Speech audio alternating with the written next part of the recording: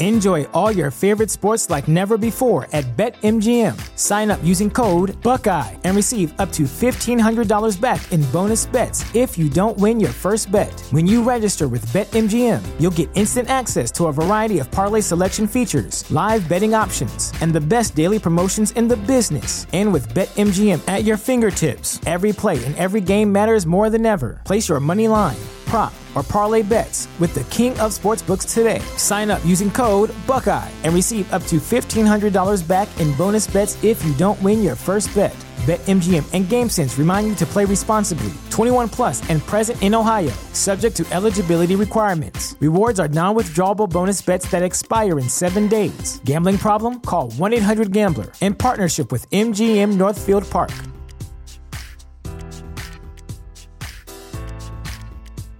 The future is a hefty responsibility and not one that we take lightly. But then taking things lightly has never been what Hefty is about. That's why we've created the Hefty Renew program that turns hard-to-recycle plastics into valuable resources like park benches and building materials. To participate, simply fill up an orange Hefty Renew bag with accepted items, tie it up, and drop it in with your regular recycling. That's it. It's that easy. It's time to rethink recycling with Renew. Particular valued resources may vary by geography. More info available at heftyrenew.com.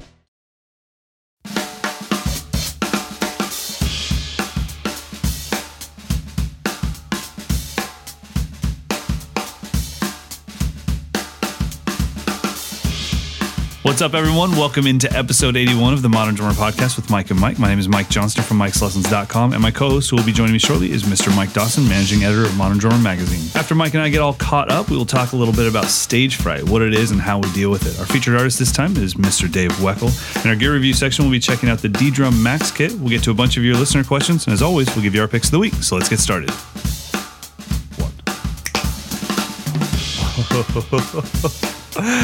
Oh, so how does that sound on your end? We sound like we're 5-year-olds who can't keep a beat.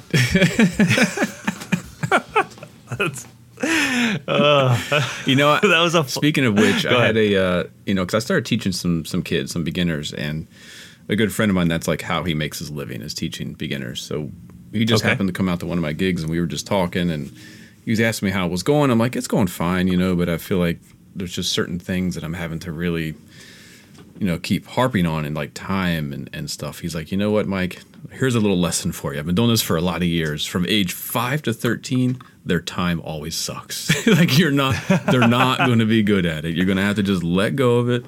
And then one day they're going to walk in and they can play in time. Like it just have to, you have to let it go. I'm like, I don't know, man. That's the only thing that matters to me. It's the only thing I practice.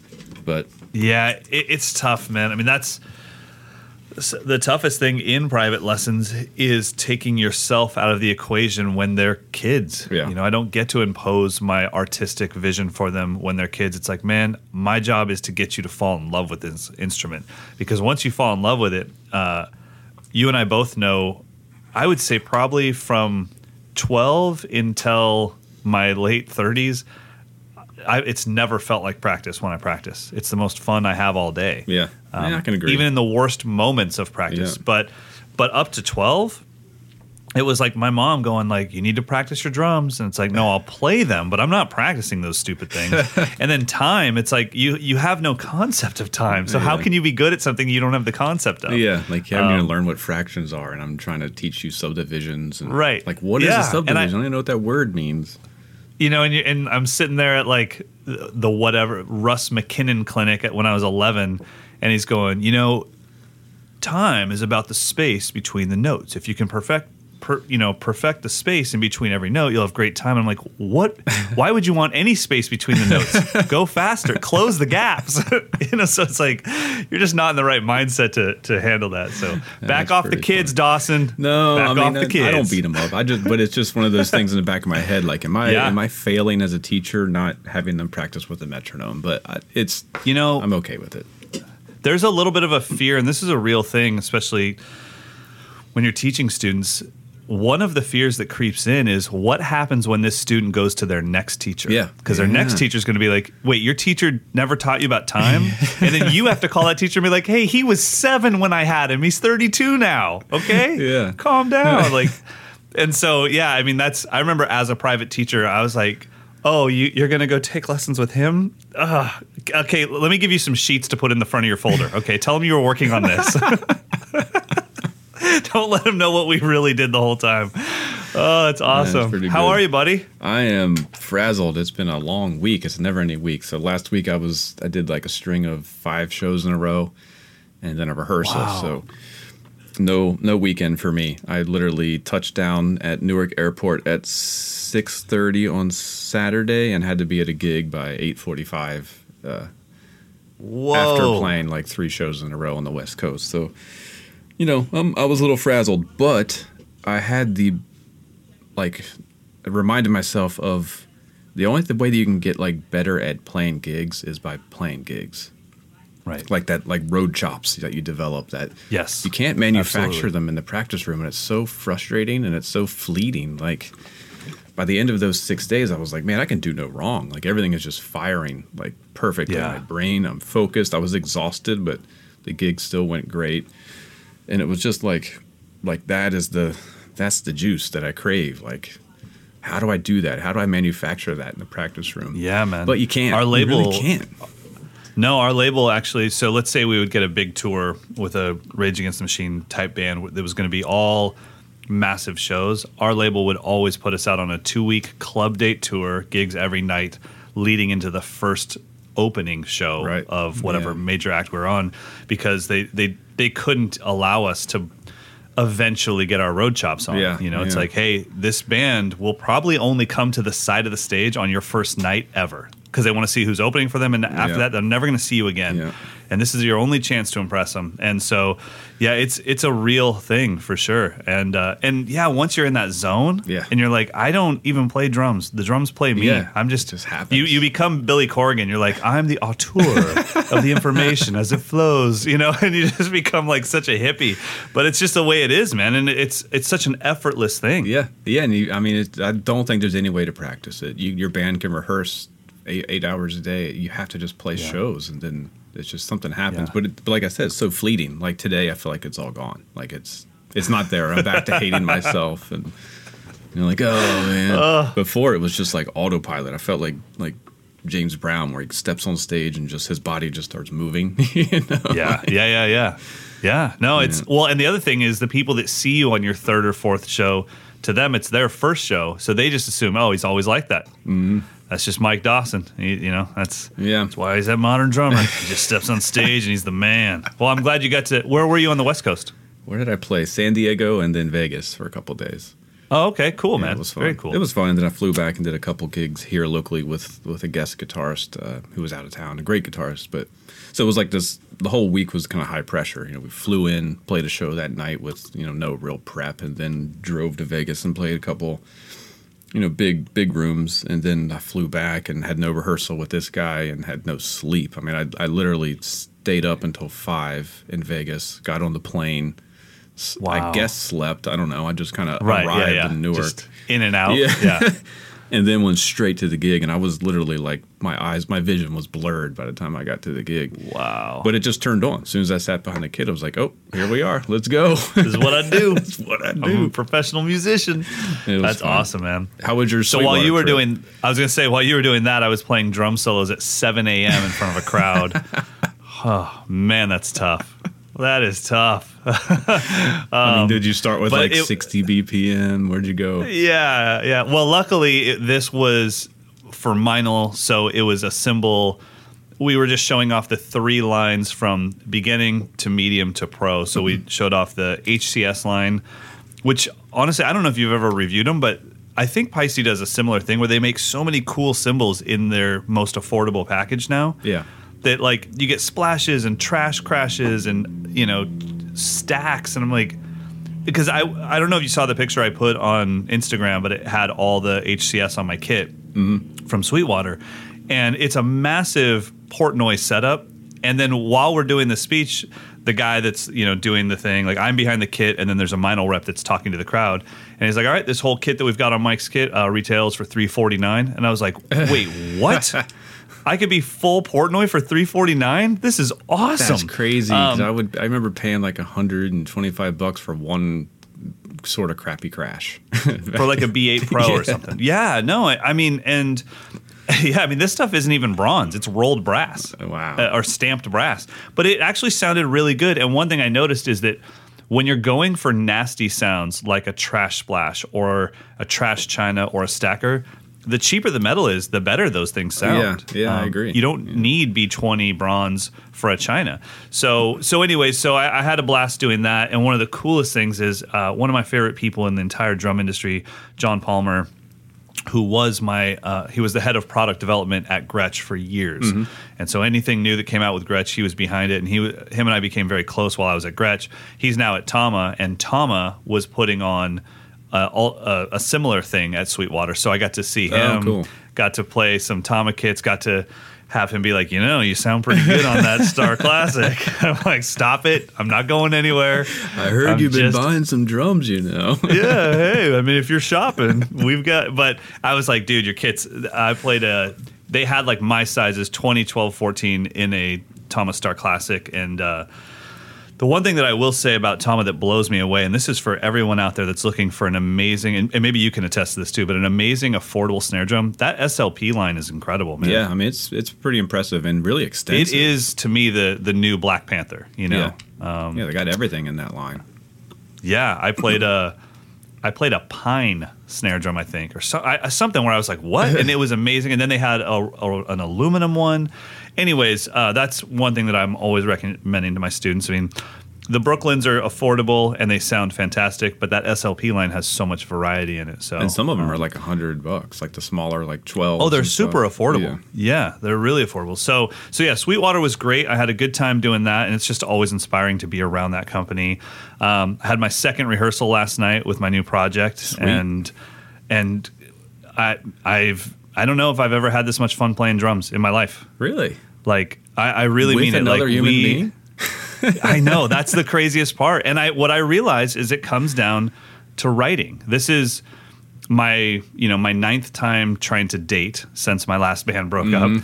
And every one of those dates have been like, you're cool for a night, but this isn't going to be long term because you can't write. So the noodling that I do with people and the showing off stuff is always fun, but it's like, but there's no songs here. And this kid Dean that I'm playing with, he just writes stuff that I like, It's got a little hint of, it's like 90s rock fusion. Hey, so it's got like the tone that I dig that's from my past, and then we get to do it in odd time signatures. So I'm having a blast with that. And then I got, because that 13 A&F was so awesome, I got the 14 by 5.5. I think I sent you a picture of that, but I'm playing that now. Oh, man. And yeesh, that's trouble right there. That is trouble. I tell you what. So loving the 14 by 5.5 raw brass. And other than that, man, everything's good. Just getting it ready for camps. Wow, and coming up already on that. Yeah, so I'm finishing up the curriculum, which this is the first time I think I'm going to make the curriculum into an actual book for sale because I'm really proud of it as a book. Nice. I think I'm actually going to get rid of my linear drumming book, get rid of my Groove Freedom book, and then what this 4-stage practice method book and the camp book it'll be a little bit more like Kim Plainfield's book. It'll be like a best of. So it'll be the 4-stage practice method book. Stage 1 and stage 2 will be what they are: exercises in non-creativity and exercises in creativity. And then stage 3, which is main focus, that will be the Kim Plainfield side, where it's like, well, you don't need 140 pages of Groove Freedom. Here are my favorite 10, the ones that are just at the core. And I want to eliminate every single note of fluff that I've ever written. I want every note that's there to be like, this is awesome. If you do this right, it is incredible, Because you and I have gone through books where it's like, all right, you're now into mathematical permutations of the same idea just to fill up pages. But really only number 2 and number 6 on this page are awesome. Right. Yeah. So I want to get to that. And with Kim Plainfield's book, I kind of felt like, dude, you go into Afro-Cuban 6/8, his chapter on that, and there's only 2 pages of it, but each one is like, that's money.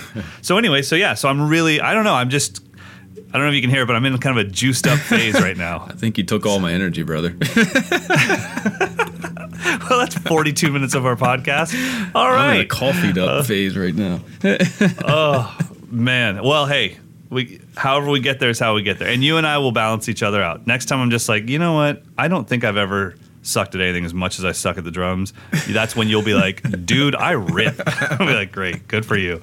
All right, let's talk a little bit about education. Let's get into something that we don't talk about enough, but I think we all deal with, and that is the subject of stage fright. Yes. What is stage fright? How do we deal with it? And I think we all go through it in very different ways. And the reason that we haven't solved stage fright is because we're all human beings and we all deal with it in different ways. And I think the other thing is I don't think a lot of people know how to identify their stage fright. They don't know what it is. They just know they're uncomfortable. Yeah. They're not happy. And whatever they just put their toe into, they don't want to dip their whole foot in there. And stage fright is a weird thing. It shows up. I can tell you this right off the bat. I've never once had stage fright on stage. That's the only place it doesn't happen. It's the 6 months leading up to it. Yep. I'm petrified. I go into full depression. But once I'm there, it's like I know the cure for it. We can talk about it later. But I've never had stage fright on stage. That would suck. If I got on stage and started kind of shaking a little bit, oh, God. Even that's making me frightful now. So what about you? I mean, I'm assuming on just a gig, a regular old gig, you probably don't have a lot of stage fright, do you? No, not anymore. I mean, I think it's one of those issues where the more experience and the more you put yourself in uncomfortable situations, the more you're prepared for it. I kind of think stage fright is you get anxiety from the unknown, like what could happen that would totally ruin this experience. And 20 some years into playing gigs in some of the nastiest clubs in the country, I think I've had every experience just about that could go wrong. I've had bass drum beaters fly out. I've had drum heads break. I've had monitors, drop sticks, monitors go out. I've had drunk bandmates. All the things that you could think could ruin it. But so lately, not really. I kind of relish it a little bit, but it's just fun. There's certainly been like jitters, and usually it's just excitement. I kind of chalk it up for just I'm excited to play now rather than I'm scared. And that to play. Seems like it's a mental switch that you have to flip. Is I would assume on a medical level that, and on a biological level, that excitement and nervousness are very similar.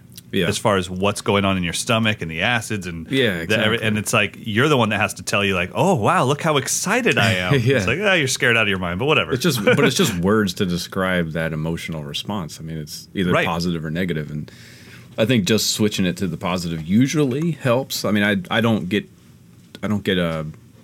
paralyzed by fear very much anymore. I mean, going through music school in college and where you have to do a jury performance for the entire percussion staff, and every semester, those were scary because that was like my teachers and my peers and the guys I looked up to were going to be analyzing me play the exact same piece that they're playing, and that was pretty terrifying. There were definitely a few of those when I had like called in sick mentally, like like this isn't, you get a little sweaty palms, and you're like, happen. But we just surpassed the place that the sweat is helping with the grip, and now I'm actually slipping. But it was always non-drum set stuff. When we got to the drum set section, I'm like, I'm back home. It was like marimba or timpani concertos and stuff that I literally had probably practiced 1/100th of the amount of time that I'd practiced drum set. And probably practiced it in a very different mental space too, because you're just getting it to get it out of the way rather than doing it because you love I'm it. Not really passionate about it.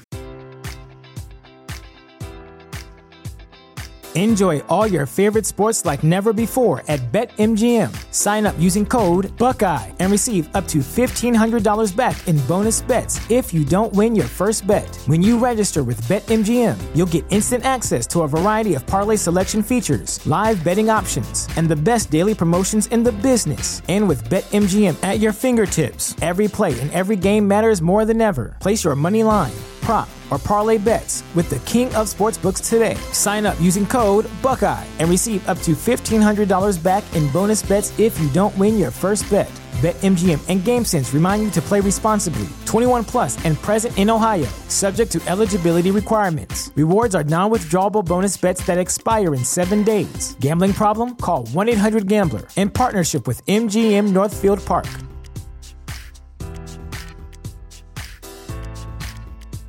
The future is a hefty responsibility and not one that we take lightly. But then taking things lightly has never been what Hefty is about. That's why we've created the Hefty Renew program that turns hard-to-recycle plastics into valuable resources like park benches and building materials. To participate, simply fill up an orange Hefty Renew bag with accepted items, tie it up, and drop it in with your regular recycling. That's it. It's that easy. It's time to rethink recycling with Renew. Particular valued resources may vary by geography. More info available at heftyrenew.com. What about, let's say Modern Drummer brings back the MD Fest. It's Modern Drummer Festival 2020. And Mike Dawson has to do two things. You got to come out and welcome the crowd with a little like, hey, Mike, we need you to go out there and fill 5 minutes while Virgil Donati gets ready. Yeah. So you're going to give a speech to the crowd. Yeah. And then after Virgil, we just need you to play a quick 5-minute solo to get us to the next person. Which one of those would make you more nervous?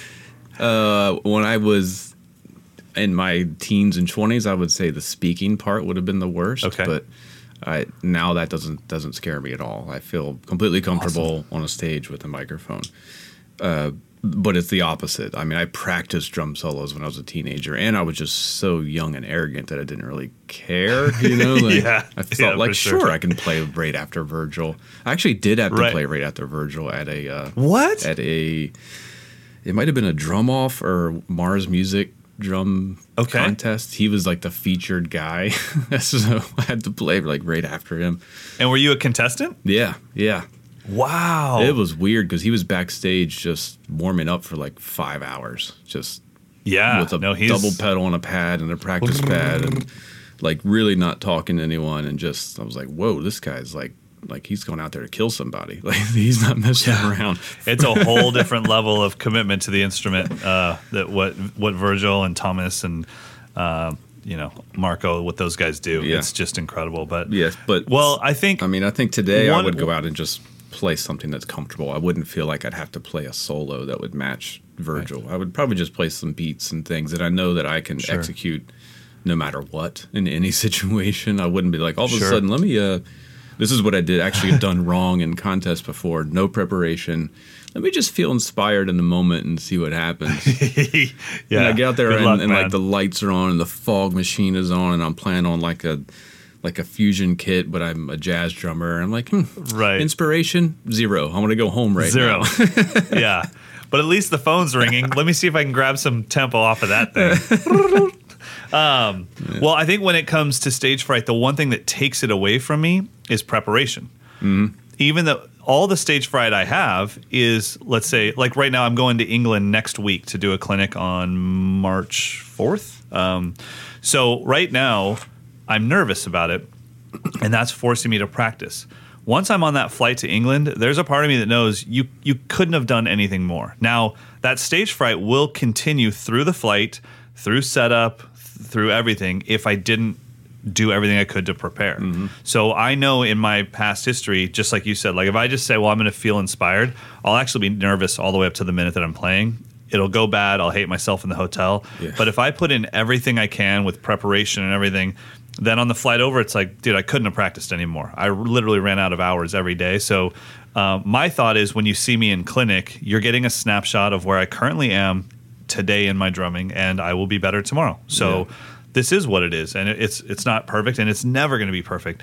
But the preparation is the key. And the good thing about preparation is you can control it. Yeah, you can say, all right, I would love to hang out with you guys tonight, but I've got this thing coming up in England. I have to put in the hours. Otherwise, I'm going to hate myself. Now, if I prepare and I practice my butt off and I go to England and the drumming is terrible, I really can deal with it. It doesn't bother me anymore because I know I put in the hours. It's only when I don't prepare is when I really beat myself up. Yeah, you're always going to have bad days. That's definitely you never factor that out. I mean, there's an article in what issue is this? The March issue. We're still talking about that by Mark Schulman, he's been a journeyman touring guy forever. It's like Cher and Foreigner and Pink for a long time. So the whole point of his article is about conquering stage fright. And he breaks it down into 3 things, which I think there's one preceding your preparation, and it's clarity to know what you need to prepare. That's the thing that I think. Yep. Like if you're like, you got to go out and like if you said, I'm going to play the Modern Drummer Festival tomorrow. All right, what am I going to prepare? Am I going to all of a sudden whip out my double pedal, which I haven't touched in 12 years? No, I'm going to focus. I need to focus on what is it that I can actually do, or what is important for that performance. And also, what are you trying to say? I mean, we are artists, so it's like, what are you trying to get across? You know, I mean, if you think about Chad Smith's Modern Drummer performance, he could have gotten across, by the way, I'm awesome at funk beats. Yeah. I'm Chad Smith. I play in the Red Hot Chili Peppers. He clearly was trying to make a statement, right? Yeah. He played, 4 minutes with no fills, no nothing. Yep. And it might have been the most memorable 4 minutes on that entire show, honestly. It's the only thing I remember. I don't remember who else was on it. I remember that at some point, didn't he bring out Ian Pace? Yeah, they kind of split the show, yeah.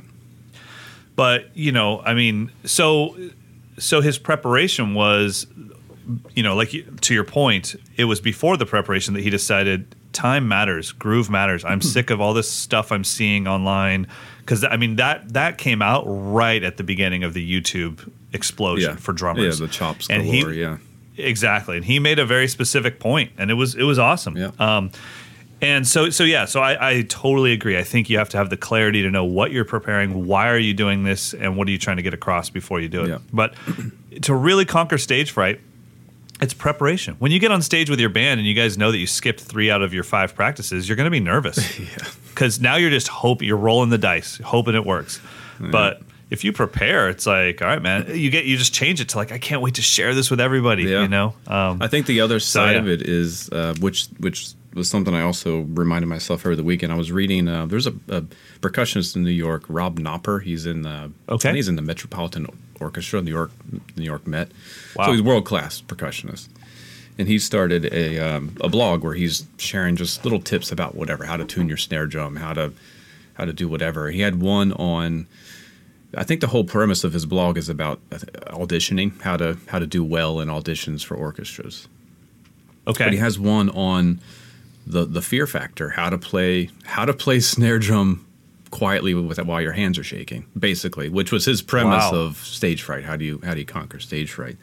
And he had some pretty awesome ideas that I never would have thought of. Like his premise, which is kind of what I was mentioning earlier, was you can't just prepare in the perfect, clean, comfortable environment. You can't practice alone in your perfectly tuned studio with, have your hour to have lunch and then go practice.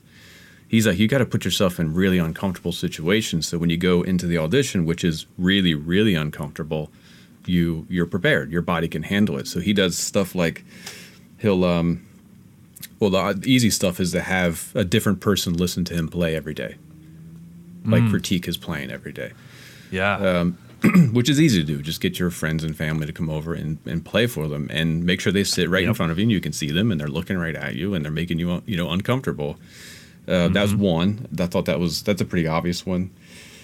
He carries his snare drum, so he goes outside the room and he carries his snare drum into the room and plays. So he doesn't have any, a mock audition. Yeah, so he has no chance to get comfortable or whatever.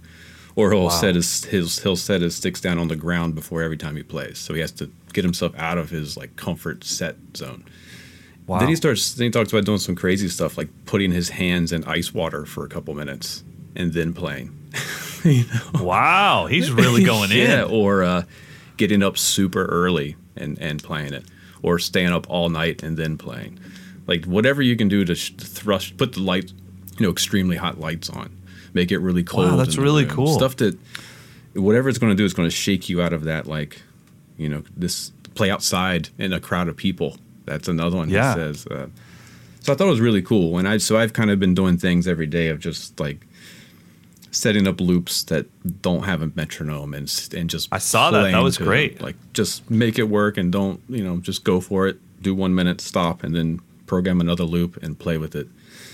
So I think that's another way to kind of tackle it, and film it and post it. That's another technique I think that's really effective. Record yourself and put it online so people can see it. Man, this is a great website. I'm going through it right now, and I love how it's set up very different. He's got Audition Hacker and Percussion Hacker, and he's got blog, he's got courses. This is really well done, man. He's world class. I mean, he's a symphonic percussionist, so there's no drum set angle, but most of the concepts can be applied to what especially we're doing. I mean, all the mental stuff is it's just life. Yeah. whether you have sticks or a bowling ball, it's just life. Exactly. So it's definitely worth checking out. I think it's just robnopper.com. Yep. robnopper.com, and then you can go /blog but if you go there right when you hit Audition Hacker, a little drop down menu will show up, and then just click on the blog and you're set. Yeah. So put That's yourself really cool, in really uncomfortable situations, and then that simulates that anxiety, but it never quite gets you there. Never quite. No, but it still comes down. That's still preparation. Yeah. The more you prepare, like every time I prepare, it's knocking off. Like if I start at 100% of stage fright, then every time I prepare, it's like taking off a couple percentage points until all that's left is that little bit of rumbling in my stomach that's telling me like, cool, something amazing is about to happen. Yeah. And instead of being petrified. So, all right, guys, well, put yourself in uncomfortable places. Don't put yourself in uncomfortable positions. That's weird. This isn't Kama Sutra. I mean, what are we talking about here? Talking about drumming. All right. We should probably talk about our featured artist. Yes, indeed. This is one of both of our favorite drummers of all time, Mr. Dave Weckl. Who I think our very first episode might have had him as the featured artist. 80 episodes ago. Jeez Louise, man. You know what's really impressive is how the heck have we not repeated a pick of the week? Yeah, I know. There's only so much stuff in the world, right? We totally skipped them last week, though. Yeah, we lucked out. Because if you would have hit me with all right, Mike, give me your pick of the week, I'd been like, the microphone that I'm talking into? I would have had nothing for you. So, all right. So, Weckl, right off the bat, give me one of your favorite all-time Weckl recordings or performances. Okay, favorite. Because I have a few different categories of Weckl for me. All right. What do you got? My favorite, which I know was a pick of maybe when we talked about him originally, is the song Gotta Match off of the Chick Corea Electric Band debut. And by the way, the reason we're talking about him again is not because we just love him so much, but he's actually featured in the March issue because he just did a tour with the reunited original lineup of the Chick Corea Electric Band. So that's what inspired us to bring him up again. But yeah, that track Gotta Match off of that debut record, I think it's the self-titled. It's insane. I mean, it sounds like what Benny Greb and Mark Juliana and Zach Danziger are doing today, but it was in 1988 or 89 or whatever. It's insane. So that's my all-time favorite Dave Weckl track, and it's not and they're kind of doing just jamming, going for it. So it's not like a lot of the really orchestrated compositions that band played, which are cool. Right. But I like to just hear them just go for it because they're all virtuosos. So to hear them just, all right, let's just play a fast, sort of funky swinging thing and just go. And that's kind of what this tune is. So that's my favorite track. I also really love, what was the name of that second video series he did for Carl Fisher? The whole practice series thing that he did. There's some performance. He's on the yellow Yamaha the hip gig kit. Yeah. Yep. There's not enough of the performance clips in those videos, but the ones that there are, I think that's Dave at his finest, where it's kind of his return to acoustic drums, but before he got into using a lot of percussion and stuff, so he's just kind of going for it. That's another one that's really great. Yeah, there's some of those songs that are on there are actually part of my favorite album. My favorite track would be from him. I'd probably say it's between The Chicken from Live and Very Plugged In. So Live and Very Plugged In is my favorite Dave Weckl band album, which I have not heard at all. Wait, what? Yeah, I don't even know that one. Oh, no. This is the quintessential. This is okay. So those songs, there's a whole album of that. From that video series.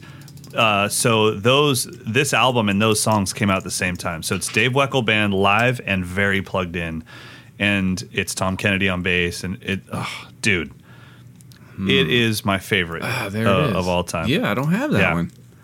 And it sounds great, and it's live, but it's Dave's controlling the drums, so to me it is the Dave Weckl drum sound, because one thing that I really like about Dave is that he sounds like that live. And it's just incredible. So how would you describe his sound? Clean. Yeah. But it's not stale, because it has changed over the years, because early on it was a very wet, deep, low sounding drum sound. And I think that Dave, there's this overly perfect sound that Dave had in the past, and I would say Gavin Harrison has had it at times where it's just like flawless drum sound. Yeah.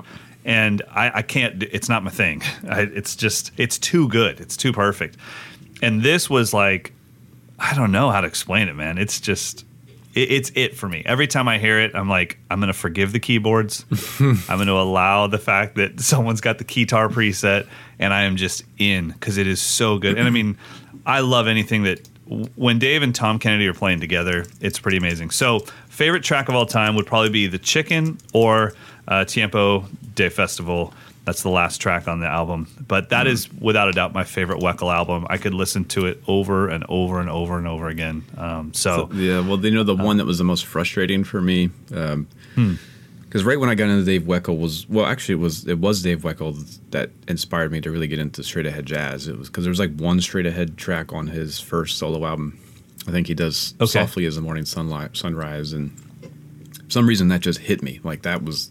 Out of that whole record of all this Kill Infusion stuff, they go and just play a standard, and I'm like, that sounds interesting. I want to do that. Really? Yeah. Wow. So I started exploring, straight ahead jazz more, and he was kind of my conduit. So of course, the first thing I do is get the Chick Corea Acoustic Band album. Thinking that you're buying a jazz album? I'm buying like a real traditional, and it's like, it's got all these tunes. Like my middle school big band has played Autumn Leaves and these songs. And right.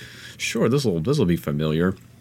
So I got that CD, and I'm like, it was like the music had beamed in from Jupiter. I'm like, what in the world are these? I don't hear a single melody. I don't hear a single downbeat. Like, there's no downbeat. There's no backbeat. There's like, I can't jam to this because I don't know where the hell one is. It was so frustrating for probably like 8 years. I'm like, there's no way they're playing Bessie's Blues. There's no way they're playing it. I don't hear one note of it.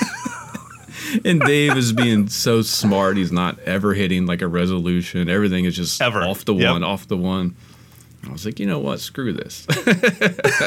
That's so odd.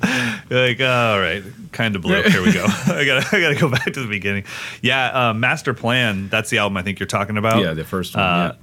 Yeah, 1990 when that came out, and oof, man, it's the one thing I love about Dave is he was a bad dude back then. He was a bad dude at 17. I mean, but I still, unlike some other drummers, I don't listen to the old stuff really as like their peak. I actually like Dave now. I like him a lot. I could listen to him whenever. And the album that I was talking about, it's not that. I mean, I guess it's kind of old. It's like 14 years old now, but it's from 2003. But it came out in 2003, but he played that stuff all the way to like 2008 on tours and stuff. So it still seems kind of modern to me. And that was the more open drum sound, right? He had the tighter snare. Tighter snare, just brought the bongos over the hi-hat. Yeah. But, I didn't even know that that's what was there. So I was like, what drum is that? Does he have a 6? I mean, that's higher than an 8.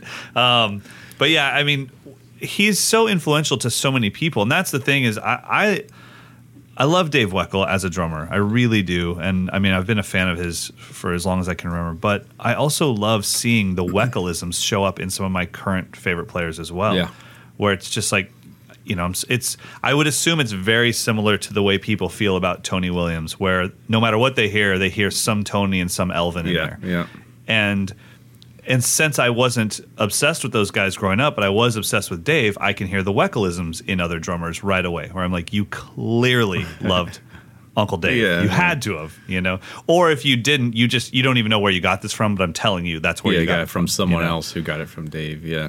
Right. So, yeah, I mean, but I think he came out at a time that was, how do you stand out? Because when Dave really hit the scene as a solo fusion artist, Vinny's already there, and Vinny's already there with tons of credentials. Yeah. You have Will Kennedy with the Yellow Jackets. You have Steve Smith with Vital Information. And Gad was still doing it. Joel Rosenblatt with Spyro Gyra. Yeah. Like, the fusion scene was kind of heavy.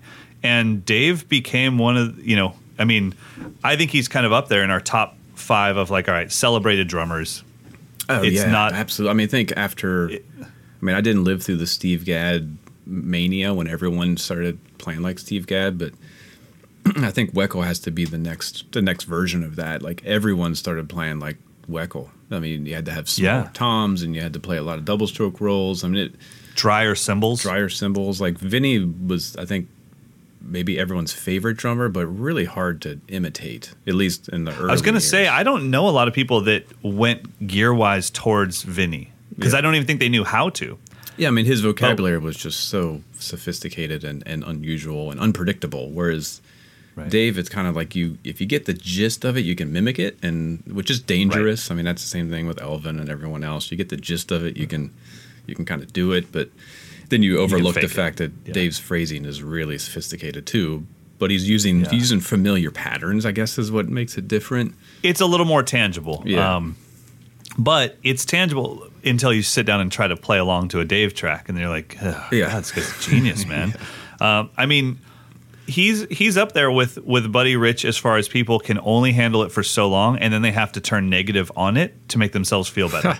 At some point, everybody goes, Buddy Rich sucks. And I'm like, oh, really? Okay. We'll see you in 5 years when you come back around to it again. And at some point, everybody goes like, Dave Weckl sucks. I'm like, okay. Yeah. You'll be back in 3 years, and you'll tell me what a genius he is, because you can only handle it for so long. He was always ahead of the curve, too. Like, for sure. I always loved his electronic stuff that he would throw in. He'd always throw a track in or something that would be like, what the hell's he doing? He's like using triggers or pads or something, and he was in the forefront of that. Like even with Chick Corea, I remember all the pictures of him with like giant racks of electronics and computers and stuff. I mean, that's one thing that we probably overlooked because it kind of fell out of favor. But he was always searching for the new stuff, new technology. What can he try?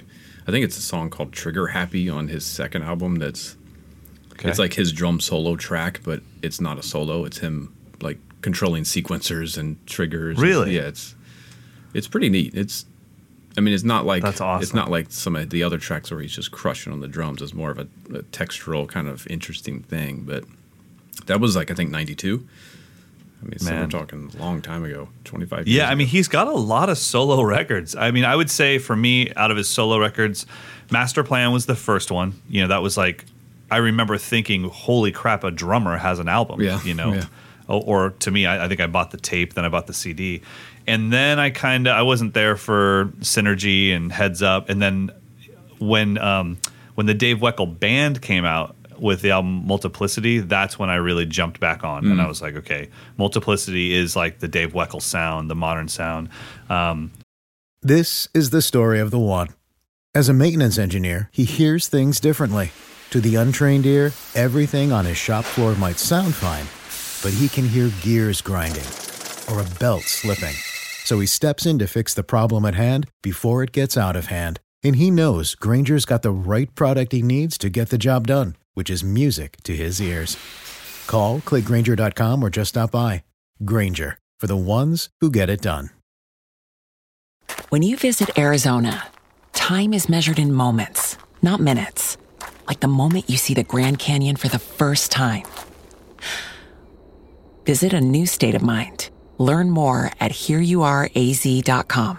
But yeah, and I think he's also, one thing that I've really liked is that he's always been upfront about his desire to evolve for his own drumming.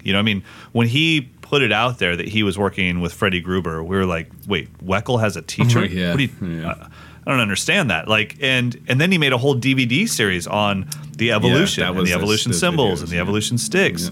Yeah. And I thought it was like, wow, Dave Weckl, who's, at the top of his game, it, changed the way he holds his sticks. And I totally remember like 5 years ago thinking, wow, that's really cool that Tiger Woods is about to do the Weckl thing. He's going to go ahead and change everything. And I didn't know that he then would never be able to hit a white ball straight for the rest of his life. So it doesn't work out for everybody, but it worked out for Wex. Yeah, well, Like, man, even Tiger Woods got a new teacher. Yeah, love you, T. Not so much. Yeah, I mean, it's funny because I really do love the early Weckl stuff when he's like hitting a little harder and digging in. I mean, I love that, but I have nothing but respect for what he did when he kind of transformed. For me, it's a totally different experience to listen to him play back then, which it kind of felt like he was more aggressive, and now he's just like masterful, just effortless. He's masterful, and I think the great thing is, I see him every time he comes to Yoshi's in Oakland, and he's not losing anything because when he changed the way he played, it allowed him to play that way for the rest of his life. Yeah, right. And so seeing him now, with his gray goatee and his Einstein hair, it's like, yeah, he's still Weckl, man. He's still, honestly, when he took, who did I see him with last? Probably Mike Stern. But when he took his solo, I was like, it was bad how much drool was coming out of my face and how in it I was. And I'm gripping the table with my fingernails, and I'm like, it was just incredible. And it wasn't like, I wish I could have seen him 10 years ago. It's like, this is awesome. So you might be able to hear my voice. I'm a slight Weckl fan, but I've tried really hard I've never sat down and practiced a single Wecklism ever. I did. Did you really? I would say, if anything, maybe that 5-stroke roll between the ride and the left hand's on the hi-hat and you kind of 5 into the bell. Yeah. That shows up in my playing a little bit. And then I would say the one thing that I definitely stole from him, totally subconsciously, was a little 5-stroke roll on the hi-hats into a crash, but no bass drum on the crash. Just, I do that all the time. And leave the bass drum out very purposely, and I think that's Wecklish. But I've never sat down and tried to learn one of his songs. So you had like your Weckl. Oh yeah, I'm not talking about the play along book that he put out. I did that. I did all the I was into Garden Wall stuff. Yeah, luckily, which I'm sure I've mentioned before, I got the Dennis Chambers video. It was the first drum video I ever purchased. So that kind of set the tone for my drumming career in a certain way. And then I got into Weckl. So I'd never fully went Weckl because Dennis had a certain thing, a certain, that DC kind of vibe that I really was like, that's what I want to do. A little more aggressive, a little more, like funk influenced. Yeah. Yep. So I would still like totally obsess over those records, but I would kind of filter it through the heavier kind of Dennis Chambers filter. Which is funny because if a friend of mine who we were the same age and we both came up at the same time and always were playing in ensembles and stuff, he got the Weckl video first. So I got to see him like literally start adopting some of Dave's like physical traits. He would like round his shoulders over and had his head kind of down a little bit. Like he just kind of looked like him when he played. I'm like, that's cool. I'm glad I didn't go that way because I kind of like Dennis's vibe more, a little bit more up, a little more powerful, shoulders back a little bit more. So had I done that first, I probably would have never come out of it alive. I'd still be playing my Weckl licks. Well, one thing that I love is that when I talk to other professional drummers and we're doing, festivals or clinics or camps together, I've never run into anybody that didn't have their Weckl time of their life. Benny is a huge Weckl fan, and really, even when I get to see Benny go to dinner with Weckl and Gad or something, I'm like, man, like if you're from the outside looking in, and you're kind of new to drums, maybe you think Benny's the big dog in that group, because maybe it's all you know. But I know, like, man, my buddy is getting to hang out with some of his true heroes, and that's really cool because he has a massive amount of respect for him. Yeah. So everyone, check out some Dave Weckl. Literally, you can just go to iTunes or YouTube or whatever and type in Dave Weckl. But I think Mike makes a great point. Some of the greatest stuff Dave ever did was outside his own band and outside of his solo records. So check out, it's just the Chick Corea Electric Band, right? Yeah, but electric is spelled with a K in the middle instead of a C. Watch it now. Watch it now. It's electric. Crafty. 80s electric. Yeah, it is. So check that stuff out. And Dave's done amazing things too. I was working on a track for a while with Will Kennedy. Will was doing the tour, and Dave did the album. And so we had a drumless track of it, and it was a Lee Ritenour album, and Dave did the album, and the drumming was just incredible. So definitely check that stuff out. All right, everybody. Well, it is time to move into something beautiful, which is gear review. You get to hear stuff today. Yeah, finally. We get to hear a whole drum set this time. Yeah, it's the Ddrum Max Series kit, which I got the review for the March issue. And what is this one made of? Because the past couple of years they've been messing with alder in their drum shells. So I checked out one. I know we talked about it probably a year ago on the Reflex kit, which is all Adler or Alder. Adler? I don't know what is the wood called. Alder. Alder. Yeah. I just saw it. Alderwood. I just saw a typo. It's not Chris Adler There's wood. literally a typo in the magazine. I'm looking at. Oh, it you right have now. it as Chris Adler wood. Yeah, Nice. way to go. Little Lamb of God wood. Way to go, Great. Mike. Good job. Oh wait, did you write this? Yeah, I wrote this. Yeah. Way to go, everybody. Congratulations. All right. I got a degree. Alderwood. So, which I loved because it was like deeper and darker and really like controlled, so you didn't have to muffle the drums up at all. And for this kit, they're blending, I believe, maple. Yeah, maple with alder. Yep, I spelled it wrong. Man, that's gonna make me lose sleep tonight. Yeah, I can tell, man. This is like you seriously came in on the wrong downbeat, man. You are like not happy with yourself right now. You guys can't see on Skype, but he's like really staring at this issue like, no, maybe my eyes are messed up. I'm still a little tired from gigging. Getting in deep. Son of a. Okay, so anyway, it's a maple alder blend, which gives it a little bit more life, a livelier sound. Okay. And so to me, it sounded like a great kit that you could use for anything. Definitely more of a contemporary kind of thing. I guess if you got a bop version, you could do, a straight ahead jazz kind of sound. But it felt like a good rock, R&B, whatever, contemporary Christian, whatever you needed just has like a clean, good sound. So yeah, Ddrum is making some really good moves this past couple of years. Well, and it seems that it's got the tube lug, so it looks hip. It looks like the badge is slightly different. Let me zoom in real quick. I guess it's not, but it's a little different. It doesn't have the lettering is a little bit smaller, and they put some sticks on it, I think, to make it. Yeah, it's not just Ddrum across the side. So, where do you see? I mean, just in all honesty, where do you see Ddrum fitting into the pantheon of drum companies? I mean, are they pushing forward? Because they exploded, 10 years ago when they came out with like, hey, you can have all these custom finishes for under $1,000. I mean, because even everything you just said about this kit, a 3-piece kit is still only $1,000. So, it's still pretty affordable. Yeah. I mean, it seems like they're not going away anytime soon. So no, it seems like they're kind of refocusing and getting back into putting out stuff that will last a career rather than 6 months. Cool. I think when they first kind of came on the scene making acoustic drums, they were one of the first to do the super deep bass drums and kind of jumped. Oh yeah, no, I mean they were part of that whole. That was the thing, is like, how do I get Travis Barker's Orange County kit when I can't afford that? Yeah. And Ddrum said, well, we could do it for under $1,000. And it worked. Well, to do it for absolutely. But to do it for under $1,000, something's got to give at some point. Yeah. And then, but yeah, I remember people like crazy. Everyone was getting their 13x7 Ddrum snare drum, for $150 at wherever. So yeah, I mean, just seeing that they're still putting out quality stuff or constantly trying to push forward is really cool. Yeah, and they're refining, and then they're always putting out something. I mean, I think they've hit on something special with this not Adler wood, this alder wood. It gives them something unique, and it's kind of like gig ready. You just kind of show up and the drums sound good. You don't need your sound guy's not going to be complaining about your floor tom ringing for 8 days. It just kind of has the right amount of sustain. You hit it, it sounds good and open, and then it dies out.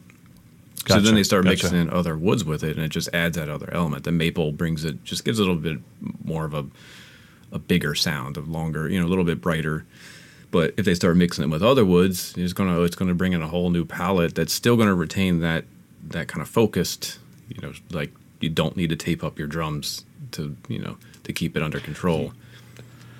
Yeah, and I think that a lot of people want something where you say, okay, if I'm going to spend this kind of money, I don't want to have to then tape everything up and muffle it down. It's like, I just want it to do its job, and that comes down to the material and the way they treat the material. And so, yeah. So what heads did you have on this? Just because we're about to hear it, what do you have on there? Just what it came with? Are they clear? Are they coated? It was, single-plied? if I recall, it was clear double-ply batters, clear single-ply resonance. It was, I believe, a clear EMAD on the kick drum.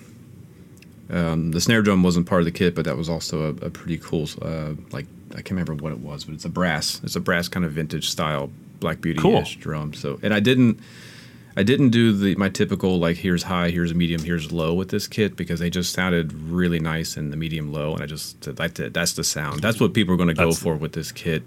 Right. And talking about the price, the shell pack, which was an 8x12, a 14x16, and an 18x22 bass drum, $9.99. Yeah, I mean that's right in the range of like guys who just need a kit they can go out and play gigs with. It's going to sound good. You could record on it if you wanted to, if you needed to. I think it'll last. I mean, that's the one thing that I can't test is durability with this stuff. I really can't like Consumer Reports get robots to start shaking the hardware for 8 million repetitions. But I think it's built to last. I didn't feel any shortcomings with the hardware or anything like that. Cool, man. Awesome. Well, let's give it a listen.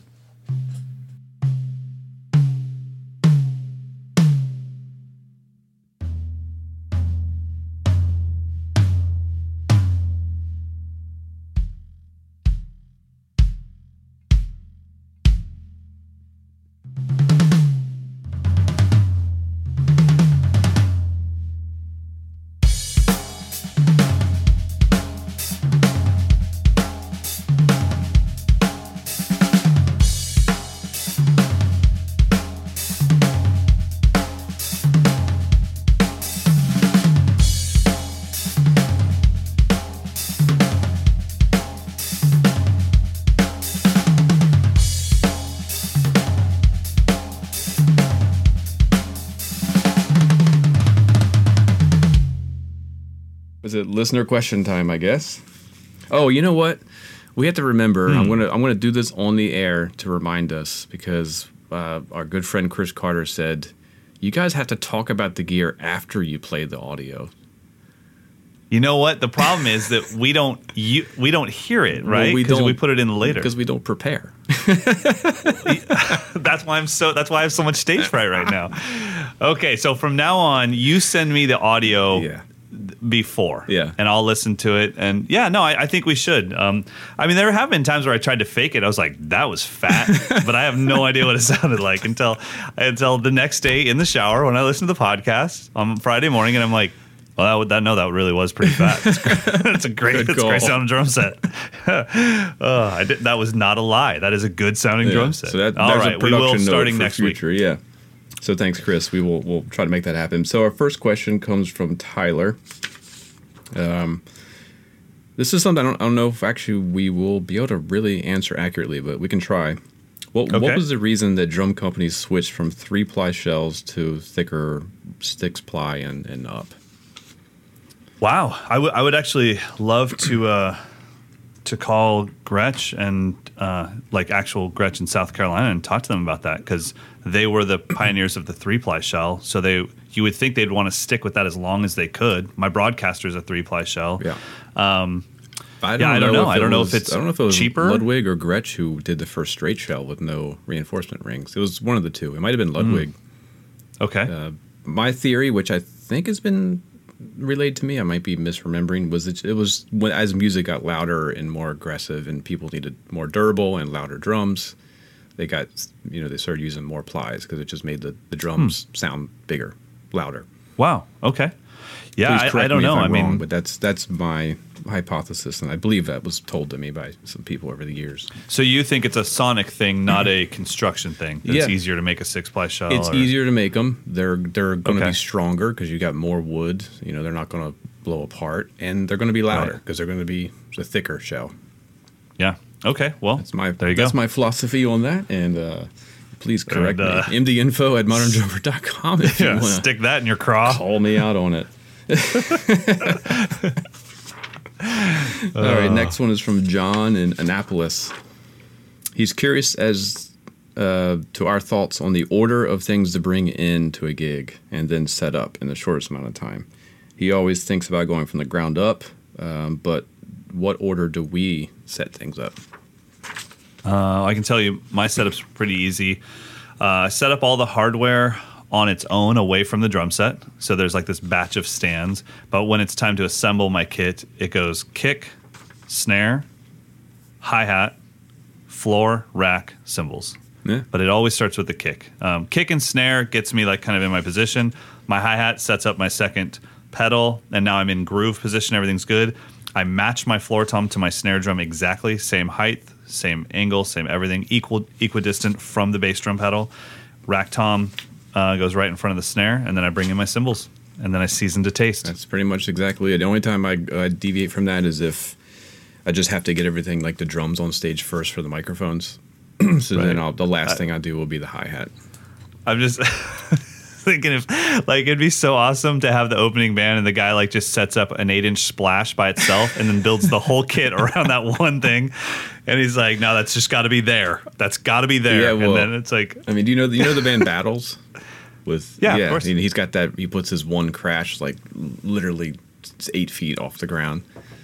Yeah, I've not seen him set up. I wonder if that's first or last. If they make it like a same thing with thing. Blackwell's China. Yeah, you know, it's like, do you start with that? Like, you start with that. All right, there we go. Next. All right, so where are we at here?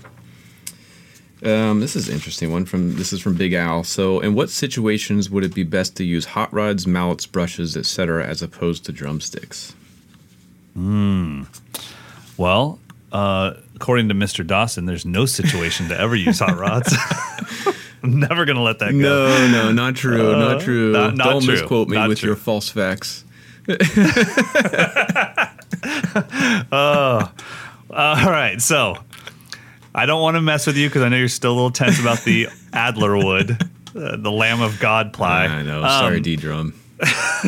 So I think the sound dictates everything for me.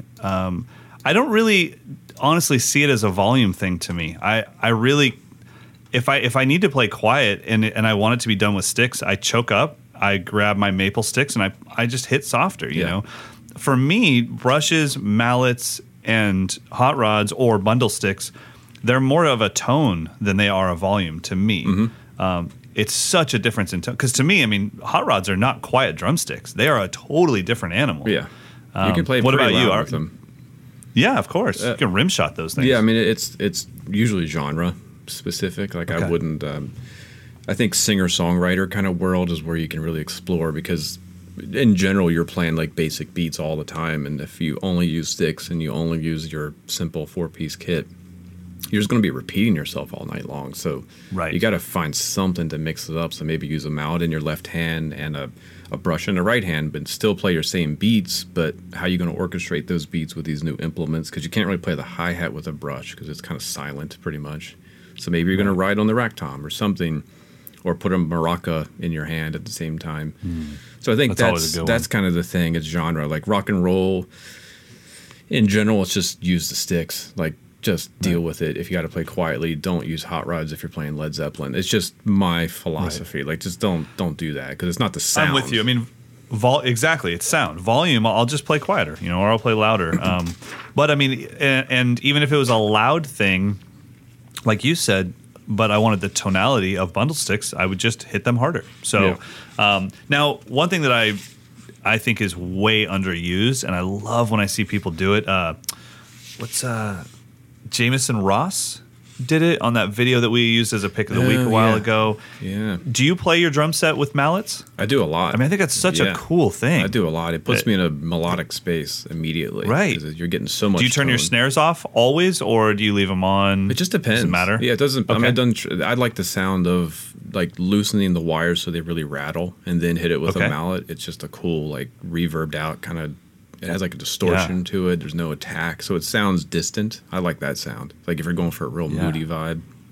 But if I'm just messing around, like playing like solo type stuff, I'll usually turn the snares off. Use it like a tom. Yeah, man, it's a fun thing too, and they fly off the drums, so you just feel. Yeah. I mean, a double stroke roll with mallets around the kit. It's so you feel smooth. Like a stud. Oh yeah, cool. What's the easiest choice you can make? Window instead of middle seat? Picking a vendor who sends a great gift basket? Outsourcing business tasks you hate? What about selling with Shopify?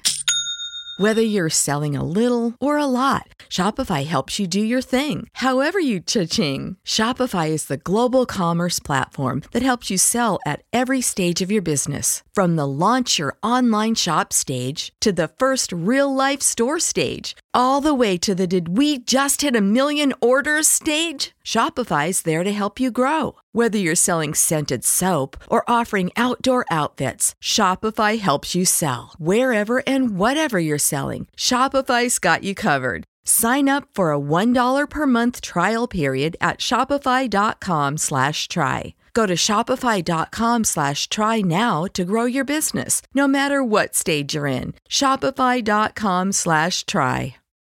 When you need mealtime inspiration, it's worth shopping Kroger, where you'll find over 30,000 mouth-watering choices that excite your inner foodie. And no matter what tasty choice you make, you'll enjoy our everyday low prices, plus extra ways to save, like digital coupons worth over $600 each week. You can also save up to $1 off per gallon at the pump with fuel points. More savings and more inspiring flavors make shopping Kroger worth it every time. Kroger, fresh for everyone. Fuel restrictions apply. Next. All right, last one. This is from Curtis. Okay. I think we might have touched on this topic a little bit, but I wonder if you guys could discuss education options for four-year colleges versus something like Musicians Institute or the Collective. So he doesn't have I don't have a career, and I've been thinking about working towards getting a business degree as a fail-safe plan with a second degree or minor in music performance. So he's just wondering what would be our thoughts on the pros and cons of either going to a regular 4-year program or one of these more selective 2-year or summer programs. Yeah, I mean, I think we have great examples of accomplished musicians that have done every choice. So there is no one path. For me, it's always been a simple thing of the reason to go to a Berklee, a Musicians Institute, New School, any intensive place for music is mostly for the connections that can't be built just by hanging out at the right club at the right time. I mean, this is like it's what happens when you get stuck in a combo with that bass player and that piano player, and you guys have a winter concert coming up. It bonds you in a totally different way that can't be done by just meeting somebody at a chance meeting. So I think the lifetime of connections you would get out of a 2-year school like that or an intense school like that are amazing. The education is going to be fantastic, but you and I have talked a ton of times about you could just find whoever teaches at Berklee also does private lessons on the side probably. So you can get that education really wherever. It's just those connections are really impossible to find. Yeah, there's no way to replace the 4 or 5 of your friends who are in the same classes, staying up all night working on the same stuff, and who can play that thing better than the other guy. I mean, it's you were in the musical trenches together. Yeah, it bonds you for life. I mean, in his particular case, he's saying he's leaning towards getting a business degree. Then okay, game over. Go to a college that has a world-class business program, and then get some music study outside of that, because your business degree is going to come in handy in every. I mean, I should have done business school. I think everyone who's going to be self-employed as a musician needs to study some business. I mean, I'm backtracking like business 101 stuff now, like how do I even keep track of invoices and things like that. It's right. So I would say find your business school first, and then either study music there or find the best local teacher or whatever scene or minor in music, whatever the option is. But that would be my suggestion. Not to mention, you're not going to be able to get a degree in business without going through some serious marketing classes, which are going to help you as a musician for the rest of your life. So, I mean, and William Patterson is one of those great schools that has it's a fantastic school in New Jersey that just happens to have a world-class music program. So.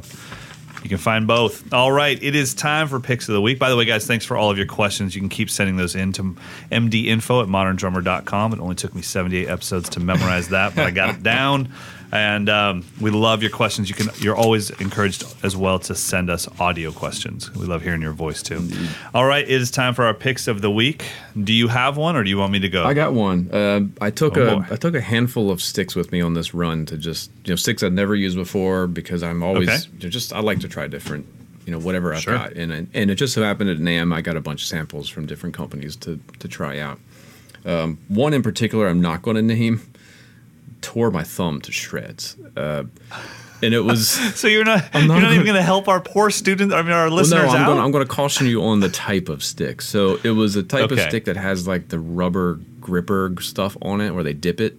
Yep. And basically every company has them now, so I'm not throwing anyone under the bus. I'm pretty sure those sticks are really only effective if you wear gloves, because, or if you have dry hands. I have sweaty hands. So what happened was, as my thumb got sweaty, it bonded with that rubber.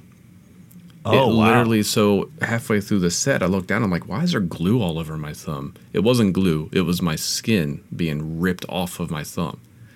It was terrible. So anyway, those are not my pick. My pick are... Okay.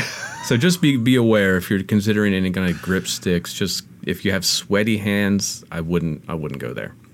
Well, and be aware that when you come to drum camp, I snap your sticks over my leg if you have dipsticks. I just can't There's stand it. There's nothing wrong with them. I mean, they felt great. I mean, they really did. Until they took your skin off? Until they ripped my thumb off, yeah. All right, yeah. Okay. Agree to disagree. All right, go ahead. It's your pick. But another pair I got was from a Canadian drummer. I see him every year at NAMM. He's a sweet guy. Anthony...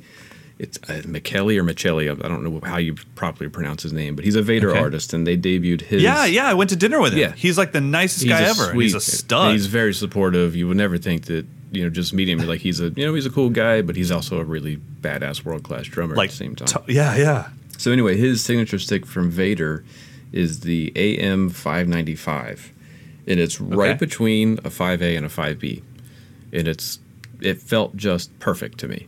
Like you look at it as like, oh, it's a drumstick, whatever. But it had the perfect weight, perfect rebound. I think it's standard 16 inches long. It has an acorn tip. Yep. It sounded great. It lasted 3 shows. It's still, it didn't break at all. So it's still in almost near perfect condition. So it was durable, as most Vader sticks are.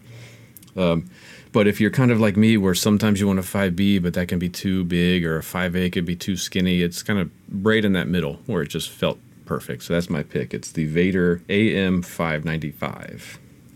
Nice, man. Well, yeah, and you guys should definitely check him out. His name's Anthony Michelli, and literally that's the website, just Anthony, MICHELLI.com. And I had never met him either. I'd seen a little bit of his stuff and was a fan, but met him. We had a Vader dinner together. So it was myself, Anthony, and Abe Cunningham from the Deftones. Yep. And it was a great group of guys, man. We had a lot of fun. Yeah. So he's a monster for sure. My pick of the week this time is a person that I just want to alert you to, a drummer that you may not have seen yet. His name is Dan, I believe, Mayo, Mayo. Oh, yeah, that guy's a beast. Let's welcome in Israel to the drumming scene, because damn, I don't know what's going on over there, but this cat can play. Yeah. Whew. Brutal. So, I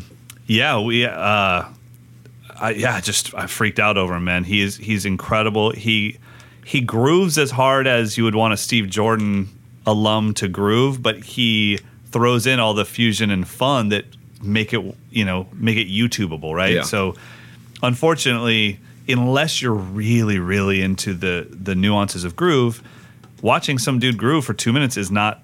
It's not going to do it for you. So, but he finds the balance, man. It's not showing off, and he just has so much life on the instrument. Yeah.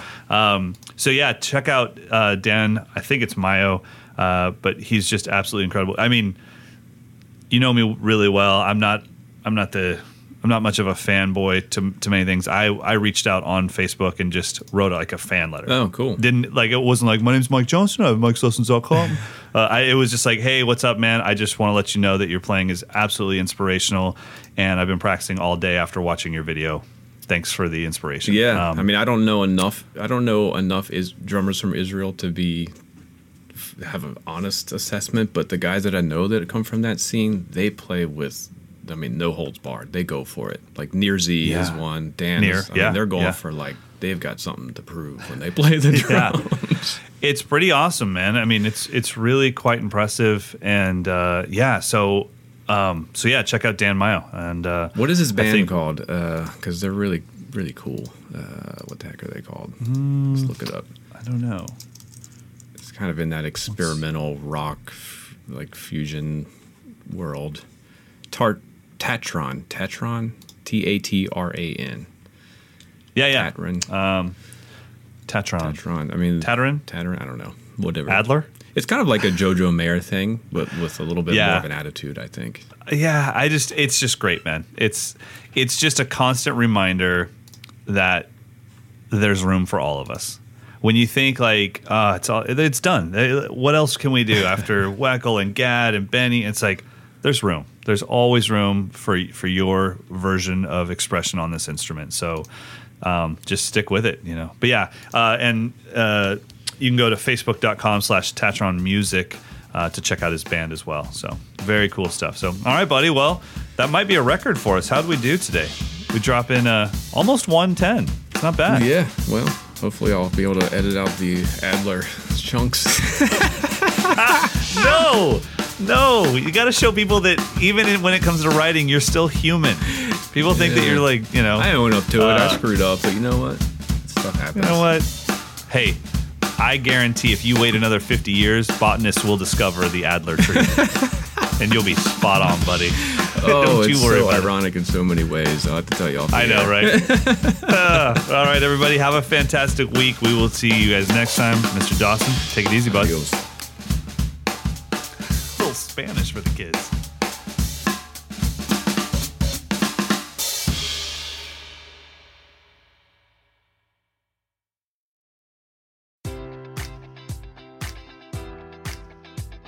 Enjoy all your favorite sports like never before at BetMGM. Sign up using code Buckeye and receive up to $1,500 back in bonus bets if you don't win your first bet. When you register with BetMGM, you'll get instant access to a variety of parlay selection features, live betting options, and the best daily promotions in the business. And with BetMGM at your fingertips, every play and every game matters more than ever. Place your money line, prop, or parlay bets with the king of sportsbooks today. Sign up using code Buckeye and receive up to $1,500 back in bonus bets if you don't win your first bet. BetMGM and GameSense remind you to play responsibly. 21 plus and present in Ohio, subject to eligibility requirements. Rewards are non-withdrawable bonus bets that expire in 7 days. Gambling problem? Call 1-800-GAMBLER in partnership with MGM Northfield Park.